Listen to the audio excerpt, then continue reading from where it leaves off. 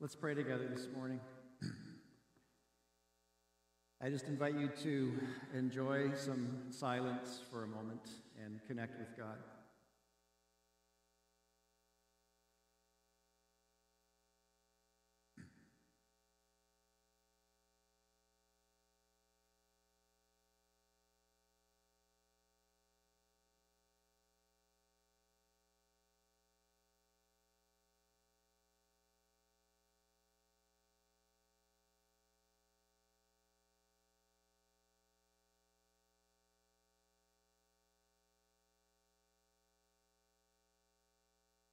Glory be to God the Father, God the Son, God the Holy Spirit.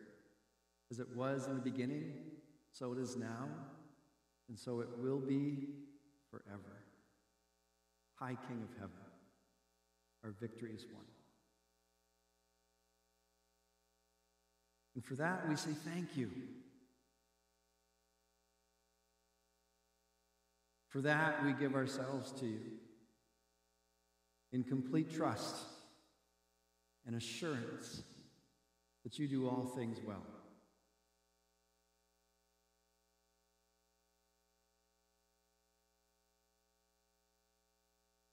We thank you for the gifts that you give us, and most importantly, the gift of yourself. Of a God who is so transcendent and yet so close to be with us through the Spirit of Christ,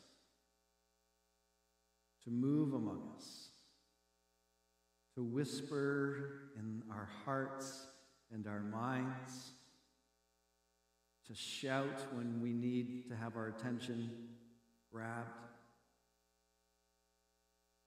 The God who has always turned to us in love. Thank you for the biblical writers and the way that they, through partnership with you, have captured this amazing love letter that you've given to humanity, and how the love letter culminates in yourself coming in person to deliver it, and then inviting us to journey with you in faith.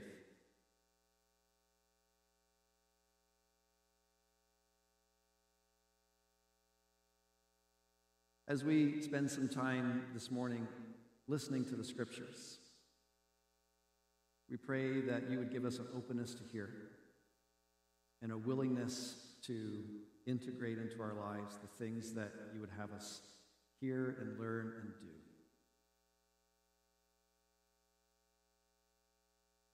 We pray together as your people. Our Father, who art in heaven, hallowed be your name.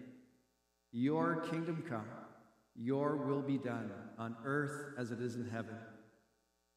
Give us this day our daily bread, and forgive us our sins as we forgive those who sin against us. Lead us not into temptation, but deliver us from evil. For thine is the kingdom, the power, and the glory, forever and ever. Amen. Amen. Well, I want to thank Christopher Rosevear for teaching us last week, introducing a new series called The Politics of Jesus. And we thought, just for fun, we'd talk about religion and politics every Sunday. And the two things that you're not supposed to talk about in public. And I really appreciated Christopher's tagline from last week, if you were here, which was, "Don't be an idiot." And I just thought, that's so Christopher. So, yeah, Christopher, thank you for just teaching us about the blind man who called out for Jesus to heal him, and for Zacchaeus. I'd like to start today by telling you a story about my friend Rob. Rob and I, there was a time many years ago where our family had been through quite a large tragedy in 1999, and I actually took a year off from ministry for us to recover. And we lost a whole family in an accident, and it was just a really bad time in life. So I just took a year off, and I worked at a furniture store, one of those mom and pop shops where you do everything, selling, assembling, delivering, fixing, all of that. And Rob and I were in the truck together, and Rob was this big, burly guy, very soft-spoken. And when you are working all day, every day with somebody, and you're riding along in the truck together, you end up talking a lot. And of course, he knows who I am and what I do. So a lot of our conversations just naturally went to talking about things of faith. And Rob would ask questions, and we'd have these great opportunities, just in a very conversational, friendship way, talking about Jesus. And along the way, I sensed Rob was really curious and kind of wanting to maybe explore this further, but really being unsure and unwilling to commit. And I remember having a conversation one time in the truck, and he was kind of like, I just don't know. Because what if, it's not what I was thinking it is? What if Jesus isn't what you're telling me? And I just don't know if I have all the answers and if I know enough before I can commit. And I don't know what to do. And so in that moment, can't remember if I was driving or not, but I remember thinking, okay, God, I need some help. So Rob was fairly newly married, and I said, do you remember meeting Kelly? Kelly was his wife, and you got to know her. And there were so many things that you knew about her, but there were a lot of things that you didn't know about her while you were dating. And you guys were getting married, and there was that time when you realized, that moment when you said to yourself, I need to grab this. Maybe that's not the right analogy. I need to latch on to this moment and not lose her. And I said, Rob, when you were ready, you knew that you were going to give 100% of yourself to her. And you were going to ask her to marry you. And you were excited about that. But you didn't have all the answers. There were things about her that you didn't know, that you've discovered since you got married. And some of them have been fun discoveries. But you knew enough, and you just realized it's all or nothing. And we had talked about the beauty of a healthy marriage when both people give themselves 100% to each other. Not like the 50% or this, I'm kind of in and I'm riding the fence on this one. No, when you're in love with someone and you want to spend your life with them, you're all in. And so we talked about that. And I said, Rob, how much more do you need to know before you're just willing to say, I've got to trust that I know enough, and that Jesus is going to be real in the way that I'm hoping he's going to be real, just like he did for Kelly, that she would be the kind of wife that he was hoping she would be. And without coercion, with just leaving it with Rob, eventually one day he said, you know what, Paul? I'm ready. And he gave his life to the Lord. And I had the privilege of baptizing him. It's one of the most memorable baptisms I've ever done, because the baptismal tank was, the person went down a set of steps in the water, and I went down a set of steps beside them, not in the water, so I could stay just like this.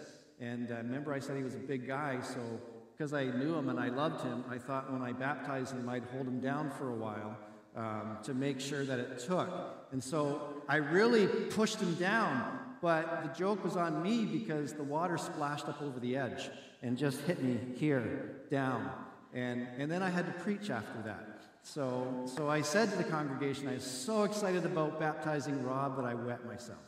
And so I know that's TMI for some of you, and the images will go away eventually. All that brings me to a story that Jesus tells today, a parable about the kingdom of God. And as Christopher led us last week in the story about the blind man and Zacchaeus, Jesus often takes the things that we assume to be normal and regular behavior and turns them upside down. So if you remember the story of blind, actually some of the gospel writers name him Bartimaeus, blind Bartimaeus, and Bartimaeus means son of filth. So it gives you an idea of how people viewed him. And he's shouting out, Jesus, Son of David, have mercy on me. And the crowd is saying to Bartimaeus, what do they say to him? Shut up. You are in the way. You're a nuisance. Go away. And then what Jesus does to the crowd that are saying to this guy, you're not valuable enough. Jesus says, oh, Actually, go and get him and escort him to me. So Jesus elevates him as a person of importance and makes the crowd escort him to Jesus. I love how he does that. He messes with their heads just like he messes with ours. And then for Zacchaeus, who's hiding in the tree, and likely because he's short, but also likely because he didn't have his entourage with him. As a tax collector, he had his bodyguards, his thugs to protect him. But when they're not around, people aren't too kind to Zacchaeus. And they would rather he be dead. And Jesus stops the crowd and says, I'm going to his house for tea. If you want to come along, come along. And then, of course, he flips the tables and says, this guy, obviously there was a decision, something happened in Zacchaeus' life, and he just says, I'm changing my ways. And Jesus says, good enough for me, son of Abraham, true child of God. These are the kind of people I came to save, those who understand that they're as good as dead. Because the only people Jesus can raise to life are those who realize their own death. Those who are trying to hold on to their life can't be saved. And that leads to the story that we're doing today. Because I think Jesus is still in the home of Zacchaeus, or at least nearby, and the crowd's still around. And then Luke, in Luke 19, verse 11, tells us that Jesus is going to try to change their image of the kingdom.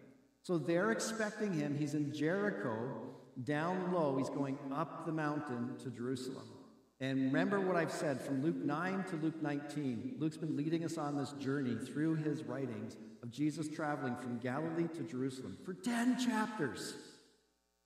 And we're getting close to showdown time. The tension is building. Everybody knows sparks are going to fly. And they're expecting Jesus to go into Jerusalem and kick butt. And then Luke writes this in verse 11. The crowd was listening to everything Jesus said.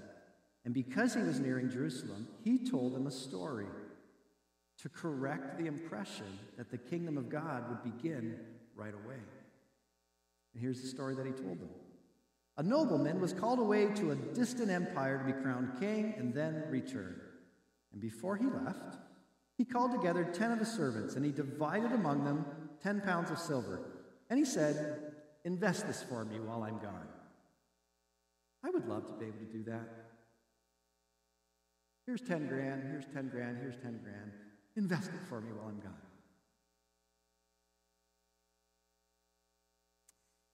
The people, though, hated this man, and they sent a delegation after him to say, we don't want him to be our king. And then the next line. After he was crowned king, he returned and he called in the servants to whom he had given the money, and he wanted to find out what their profits were. So the first servant reported, Master, I invested your money, and I made 10 times the amount you gave me.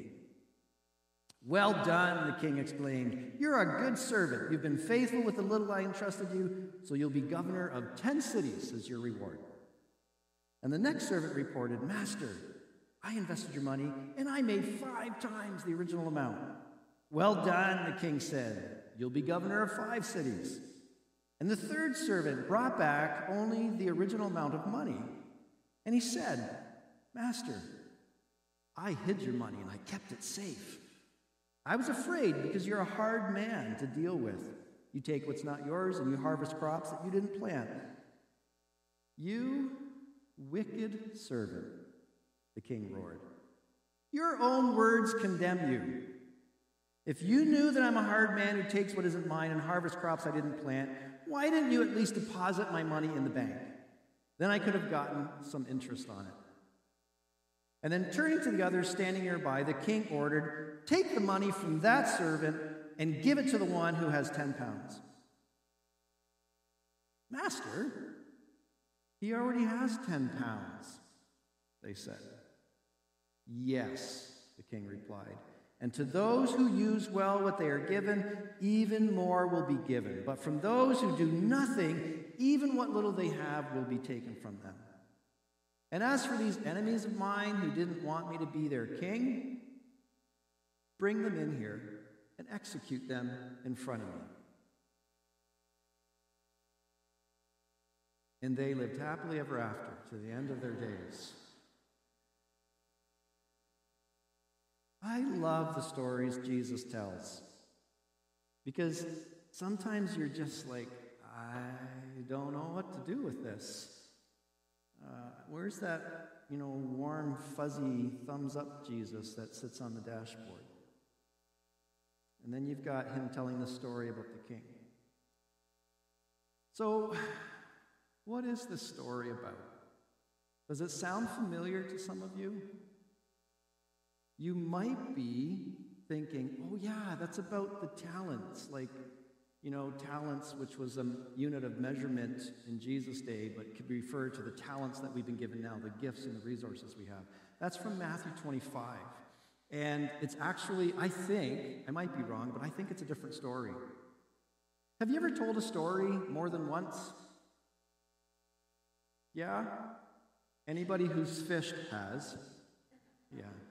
Or hunted, or gone on a really cool trip. And we have a habit of telling stories, and we actually change the story depending on the circumstances. So that story I just told you about Rob, I know I've told it before, and I probably maybe used different parts of that from my memory and whatever. And I think what's going on here is Jesus has a story that he's been telling over and over again as he's been traveling, and Matthew gives a copy of it for us in Matthew 25. But it's 3 servants, and they're given different amounts of money. It's not a nobleman, it's just a guy, and there's a different outcome. And you can read about that. In this story, Jesus is telling the story, Luke tells us for a very specific reason, because they need their thinking and their understanding to be corrected. Because they've got ideas about who God is, how God operates in this world, and Jesus is saying, let me help you. And he tells them this story. So everybody who heard this story knew about a recent event that had happened. So if you're familiar a little bit with the biblical story, when Jesus was born, there was a king who tried to kill him, and his name was Herod. Let's say that together. Herod. Okay, so the king who tried to kill Jesus when he was born was named, and then he died not long after Jesus was born. And then later there was a king when Jesus was crucified, and his name was, I'm not sure, Herod Jr. His name was Herod Antipas. And guess what Herod Antipas did? After Herod the Great died, his kingdom kind of fell apart, and he had a few sons, and they were vying for who was going to get to be king in different regions and different parts. And the only way you could do that, because they were occupied by the Romans, was to go to Rome and talk to Caesar and say, hey, make me king. So Herod Antipas travels to Rome to be made king over the region in and around Galilee, Judea. And guess what happened? A group of people went right after him to oppose him becoming king. And he wasn't successful. And Jesus is telling them a story about a nobleman going away to a distant country to be made king. And everybody knows there's a reference going on here about the way politics works in their world at that time. And I think they're expecting Jesus to get to Jerusalem. And if he is who he says he is, the Son of Man or the Messiah, different characters in some ways, people are expecting him to behave the way they think he should behave. Only you and I know on this side of the story that they had their ideas a little bit mixed up, and Jesus is correcting those ideas. So this story that he tells is to make them think about the kingdom. We hear this story, and typically we think, oh, this is about investing the gifts that God has given us, and maybe the wealth that God has given us, or the skills that we have, or the spiritual gifts that we have. And if we don't do that, then they're going to be taken from us, and it's a waste. I'm not sure that's how we're supposed to understand this story. I think maybe the Matthew one lends itself more to that thinking. But I'm not sure that that's the case in this story. Not that it isn't, I just don't think that's the main idea of what's coming out in this story. Because if you remember, he was wanting to correct their idea of the kingdom. how God operates in this world. And I love that Jesus tells stories to do this. So I don't think this story is about using your gifts and investing or else you're going to lose them. And I think if we focus too much on that, we kind of miss the main point of the story. So what is it about then? If it's not about that, what is it about? I think it's about faith. I think it's about faith and being all in trusting that Jesus is the God that we need to know and meet, more than the God that we have in our head. And Jesus is spending his ministry then and now through the Spirit, helping us come to greater awareness of who God actually is. The more we get to know Jesus, the more we get to know God, because I think God always looks like Jesus.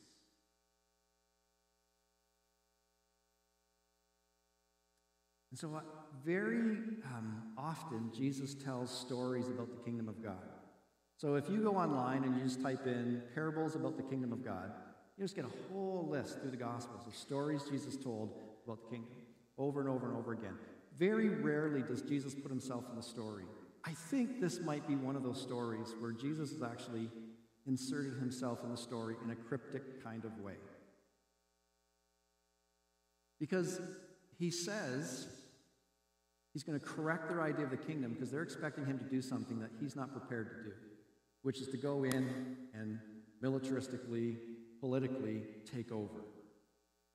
And he's like, no, my politics are a little bit different than that. And so he tells them a story about a nobleman. I think the nobleman in this story is Jesus. And he says that nobleman went to a distant empire, or he went on a long journey. And I think that's a cryptic way of Jesus referencing his own death. And then that nobleman who went away to get crowned king actually gets crowned king. I think that's a reference to his resurrection. And I think in a rare instance, Jesus has put himself in the story because he's trying to help people understand who he is and how he operates. And of course, there are servants in this story, and you might be thinking, I'm always careful about using stories of Jesus for allegory, like everything has a meaning. It's one way that people have often interpreted parables of Jesus, in an allegorical kind of way. So I'm a little bit careful about that. But I do think, and maybe I'm off on this, but I think it makes sense on everything else we've been noticing in Luke as we've been following along and looking through it. And this king acts in ways that you don't expect. Some of it you do, and some of it you don't. So there's this sense here, if we just walk through, the first servant who was given talents, he's basically being told, go and invest this. And there's a sense of, you know who I am, you know what I expect, so go for it. And he does, and he comes back with 10 times the amount. He gets rewarded. The other one does the same thing, comes back with 5 times the amount. He's rewarded. The third one, very different response, isn't it? I hid it because I know who you are. I know what you're like. And then he discovers that he doesn't quite know what the nobleman is like, and he doesn't quite understand what he's like. In fact, it goes really poorly for him. And I read the story, and I found myself wondering, what about the other 7? They're not even talked about in this story. There were 10 servants. What happened to the other 7? We're not told. But what we do know is that the third one had his money taken from him. And what messed with everybody's head is the king said, give it to the one with the most. Give it to the one who has the most. And we would say, oh, that sounds like taxes in Canada today. We don't like that. And the people listening to the story would have responded just the way that the people in the story do. Why are you giving it to the one who has the most? And there's this sense of, because I can. because there's more than enough to go around. This is not going to run out. Let me tell you another story that Jesus told in Matthew chapter 20. I like this story too. It was about people that were hired every day to work for the day, and then they got paid at the end of the day. So not the kind of economy we're used to, but in places of the world this still happens. People go to the town square and they wait, and landowners come and they pick up in their pickup truck, they throw a bunch of them in the back of the pickup truck, and they take them back to their farm, and they work for the day, and at the end of the day they get paid. So, in this story that Jesus tells in Matthew 20, guy comes, picks up a truckload of workers, and says, I'll pay you for the day, work for the day. So they do. Then he goes back at noontime, and there's still people there. So he picks up another truckload, brings them to his farm. They work for half the day. Then he goes at 3 o'clock, and he picks them up. And then he goes at the last hour of the day. There's actually still people at the town square. That blows my mind. Like, I guess they just spent the day there, and they figure, well, I might as well just stay here with my friends and drink because there's nothing else to do. So he picks up the ones at the last hour of the day, takes them back to the farm. They work for an hour. Then it's pay time. Everybody's happy. And the owner says, well, let's get the guys who work just the hour. I'm going to pay them. And how much does he pay them? The whole day's wage. So if you were the person that was hired at 9 o'clock in the morning, you're like, yes! He only worked an hour and he got a day's wage. And it goes through everybody. And guess how much the people who started at 9 o'clock got paid? A day's wage. And they are so happy about it. Not at all. They're like, dude, you paid them a day's wage and they only worked an hour. That is not right. And he says back to them, dude, you agreed to work for the day and get paid for the day. I have not cheated you at all. If I want to be generous with them, what is that to you? It's my money. And it's this wonderful story about the grace of God for people. It is not going to run out. And in the politics of our day, you earn what you get. And if you get more than you deserve, we don't like it. So take from the one who doesn't understand who I am and isn't going to be all in with me, and give it to the one who has all of it, because I've got lots to share. And people are walking away like, man, this is not what I was expecting.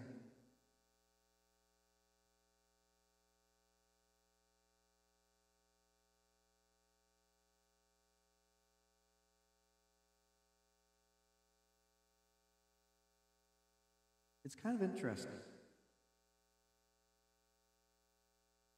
Because, in a sense, this nobleman who gets crowned king comes back, and he kind of has an expectation of these servants, like, you know who I am and how I operate. And two of them are just like, yeah, I'm going for it. I know who this guy is, and I know what he wants of us, and I'm all in. I'm for him, and I'm going to risk it. And if I lose it, I lose it. But they don't. But the one who thinks he knows him so well is just kind of trying to hedge his bets. And it just reminds me of this saying that Jesus said earlier in Luke. If you try to hold on to your life, you're going to lose it. You've got to let it go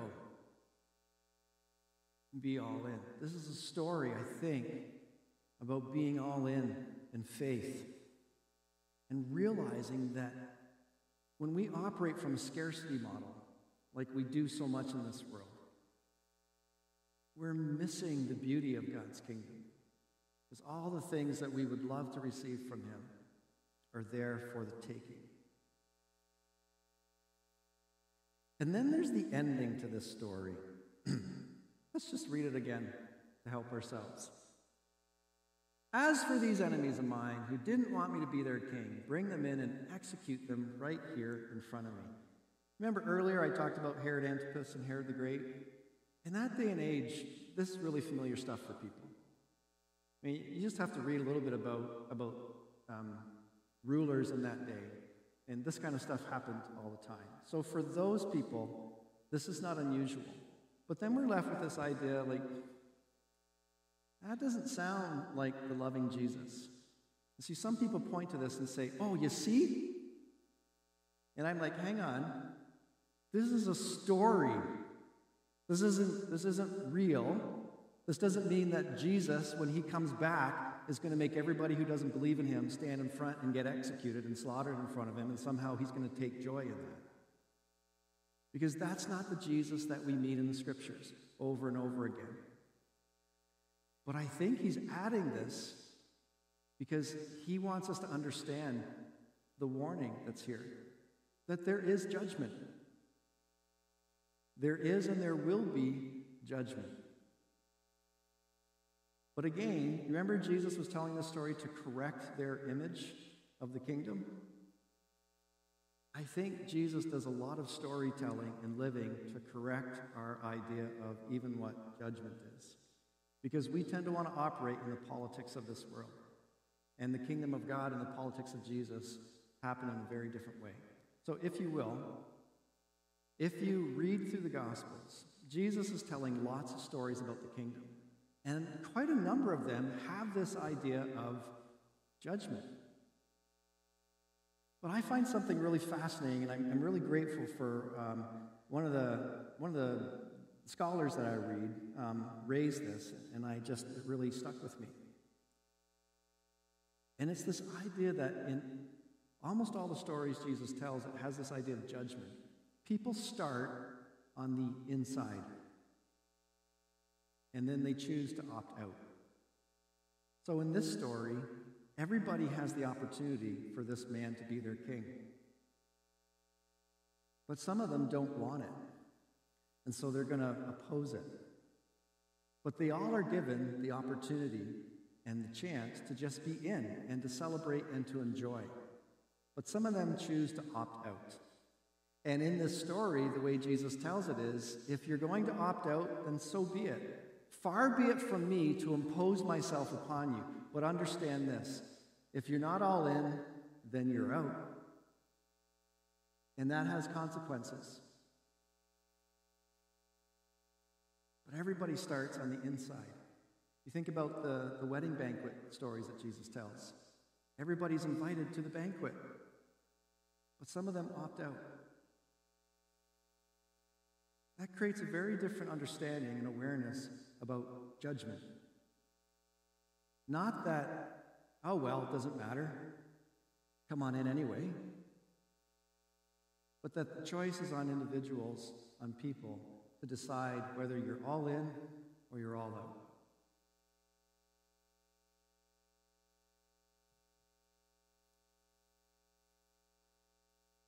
I think when it comes to following Jesus, this is the crux of this story. You're all in because you know who the king is, and you know how he operates, and you're not afraid to take chances. But if you're hedging your bets, trying to live in both worlds, I'm not sure I really trust you, so I'm just going to keep this to myself, and then try to give it back to you and say, look what I did. Doesn't that make me worthy? And then we only discover that grace is never going to run out. And living that way just misses the understanding and the mark and the awareness of who Jesus is. Just think about that conversation with Rob. Rob, you're either all in with her or you're not.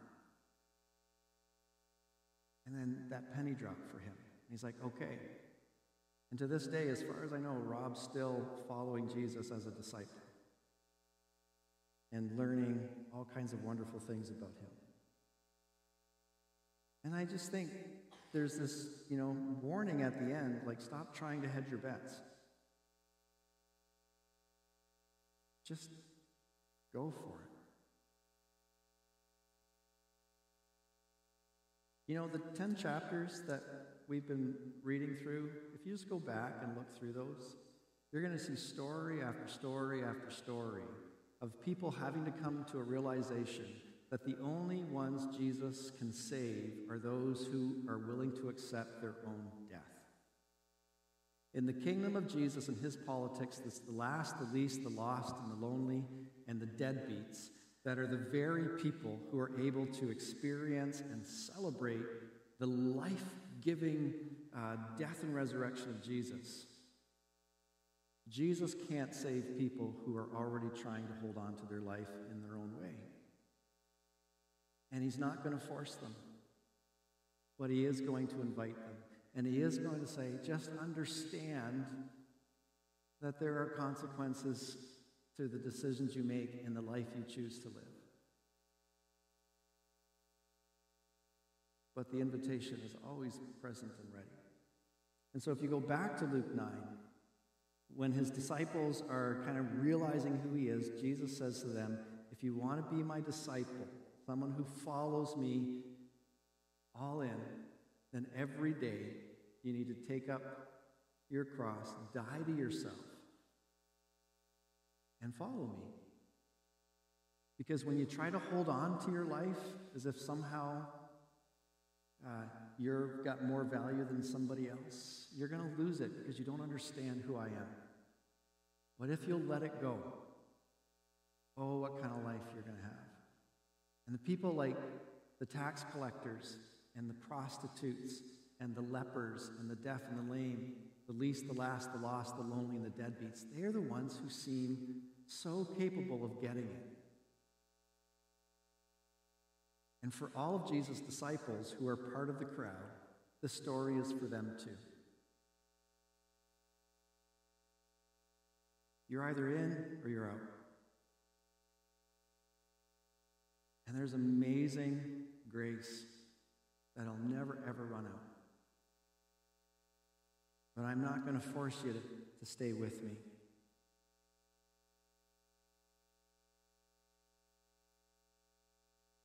It's a good story.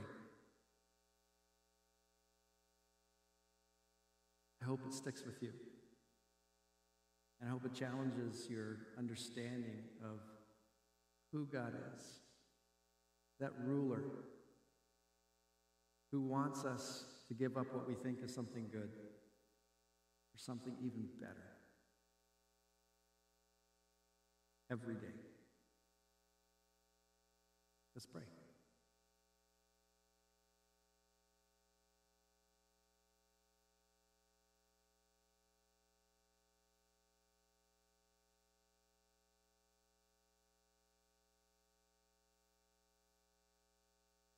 I think the prayer of that tax collector, just in the last chapter, is the prayer for us today, God. Lord Jesus Christ, Son of mercy, Son of God, have mercy on us.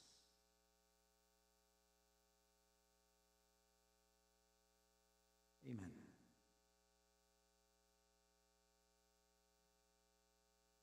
You're free to go. Enjoy the day. Stay around, visit some people, spend some time getting to know people. Do it outside in the parking lot where it's nice and warm and sunny. We'd love to have you back next week, and Lord willing, we'll just carry on in this series. We'll see you next Sunday.